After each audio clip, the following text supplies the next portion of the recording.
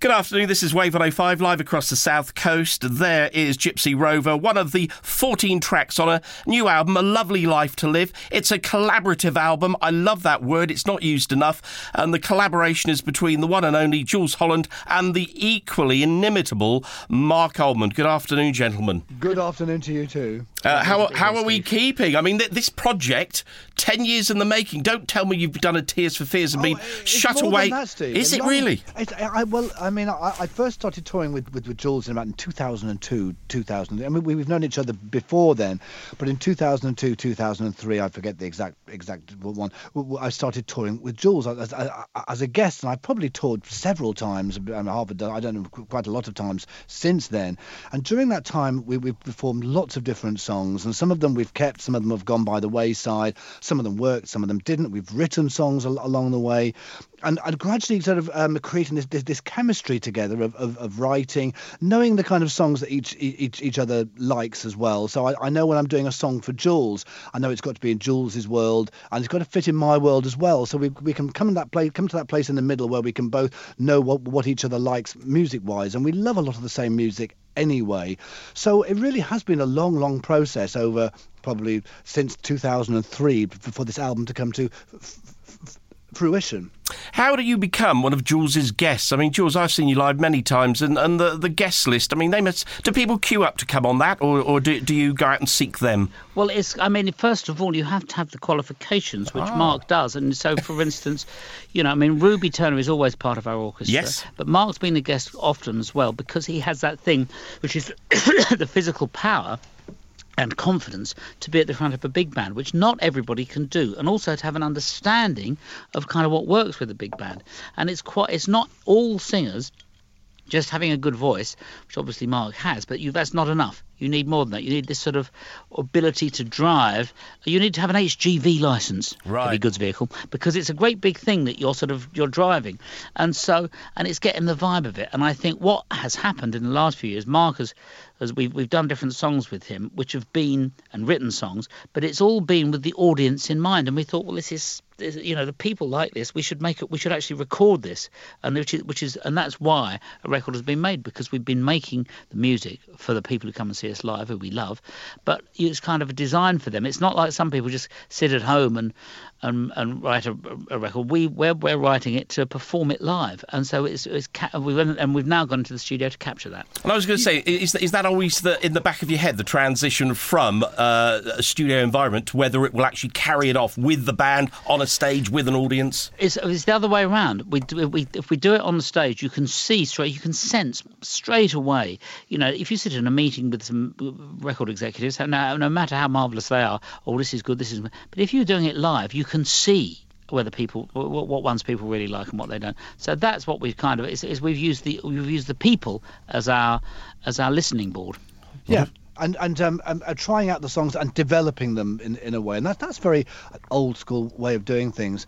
And for me, I think you've got to, when I come on the stage to do a show, I think what's very important with working with someone like the rhythm, there's a lot of musicians behind you, of top class musicians, fantastic musicians. You've got Gilson Lavis behind you on the drums, what a powerhouse drummer. You've got to really, you've got to not just be able to stand there and in front. You've got to embrace the whole band around you, and you've got to bring them in to various things and create a chemistry of performing with the band. You have a great trumpet solo. You've got to bring them into your to your space, and so it's a really it takes time, I think, over the years to really do that. And I think I've reached a place working with Jools and the Rhythm Blues Orchestra now that I feel I can do that. To me, it's like I could be in a little club working with a little band, as opposed to working on a big stage with a big band. It always has to feel intimate and close, and everybody you're conscious of everybody around you all working to make that song. Well, the proof of the pudding is in the eating. Let's have a listen to the title track. Jools Holland and Marc Almond, this is A Lovely Life to Live. Wave 105, that was A Lovely Life to Live. The lovely Jools Holland and equally lovely Marc Almond here this afternoon to talk about the album. You're out on tour as well, about halfway through the tour now. Let me have a look at your dates, because you are going to be at the BIC in Bournemouth on the 8th of December. I see you've already done Southampton and Guildford. It's far-flung. You're not missing many places out, are you? We like to cover the waterfront. I mean, I think one of the things is where when we go on stage, I think a lot of the people come to see us. They come to escape from something for a couple of hours, and what they don't realise is that we have too. Yes. So we can all enter that world together, and hopefully suspend for a couple of hours all of our lives and just be lost in that world, which is a nice world to be in. Yeah, because I mean, being on stage, it's your reward as well, because everybody knows that the travelling is difficult, all this, that, and the other. You go all different ends of the country. You know, it's quite a tiring life. It's not a glamorous life at all, except for that couple of hours when you can get on stage and you can be glamorous and be kind of and give and be fantastic, and that makes everything else just fade into insignificance. It's all about doing the show, and the kind of journeys you get to sort of do that. You know, can be quite arduous, but it's a reward. Hopefully, we get and the audience get, as we get from the audience and the audience get from us. And that's why it's always important, I think, to be very conscious of your audience and how they've paid for their ticket, and you've got to give them a good show.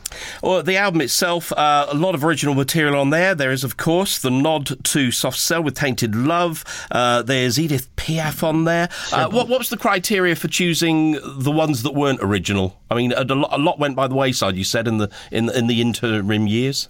I think it has to be something that Marc felt comfortable singing and felt like it was he could make his own, and I felt the same. I felt it wanted to be something that where we made a version of something where we were creating our own version that can then stand up by itself. And I think what was interesting as well is it was Marc's idea, not mine, to do some of the we do two Bobby Bland songs. Bobby Blue Bland is one of the great blues artists, and I think that was a great choice because it's not an artist you'd necessarily associate with Marc, and he delivers those songs great and creates a whole new vibe on Bobby Bland, which is great. Yeah, I think one thing I've always tried to do is to be a curator of music, in a way, of collecting music and collecting songs. I'm not always going for the most obvious cover versions that everybody does. You know, the standard, when you do your standard Rat Pack kind of albums or things like that. I think I love to kind of pick songs that they're kind of, the audience would feel that they would know them, but maybe not well enough. And then you can take them and stamp your stamp on them. And people kind of there are even people that believe, oh, that song that you wrote, you know, that's so and so and so. So I didn't actually write that. That was a song by so and so, and it becomes your song. And Jools came to me, and you test it out on the audience, and you tell instantly with the audience that they love it or not. Jools came to me with Hymn of Love and the Hymn L'Amour, the Edith Piaf song, and I just thought about it. That was a great choice for me, because I hadn't thought about it. I love Edith Piaf and French chanson music, of course, so Jools knew that of me, and so he bought me this song. We did it a few times, and the audience, it was just like a great dramatic song to do with the audience, and you felt that. But also, it's not a song that's been overdone by too many people. There's a couple of British, I think Brenda Lee, or I don't know what the couple of British versions of it. But it's not a song that's been overdone and kind of overcooked, if you like. So you can still take it. The Edith Piaf lyrics actually are very, very different to the English translation lyrics, but as is always the case with a lot of songs that have been translated. But it's suddenly, you can take that. I thought, I can take this song and I can make it something of my own song, and people will equate that song, hopefully my version, with me. No, the enthusiasm in both your voices is still evident after, a few years in the business, I have to say, between you. So when I go and see you live, the enthusiasm and the energy is still there. Is there a sense of... And the backache. And backache as well, Ache and knee ache. But, from your point of view, there must be gratitude to still be working in the industry this long, and the gratitude that you get back from the audience must be quite endearing as well. Well, I think it's absolutely. We wouldn't be there. I always say, I always thank the audience, because we wouldn't be there without them. And I mean, there would be no orchestra. There would be no. Yeah.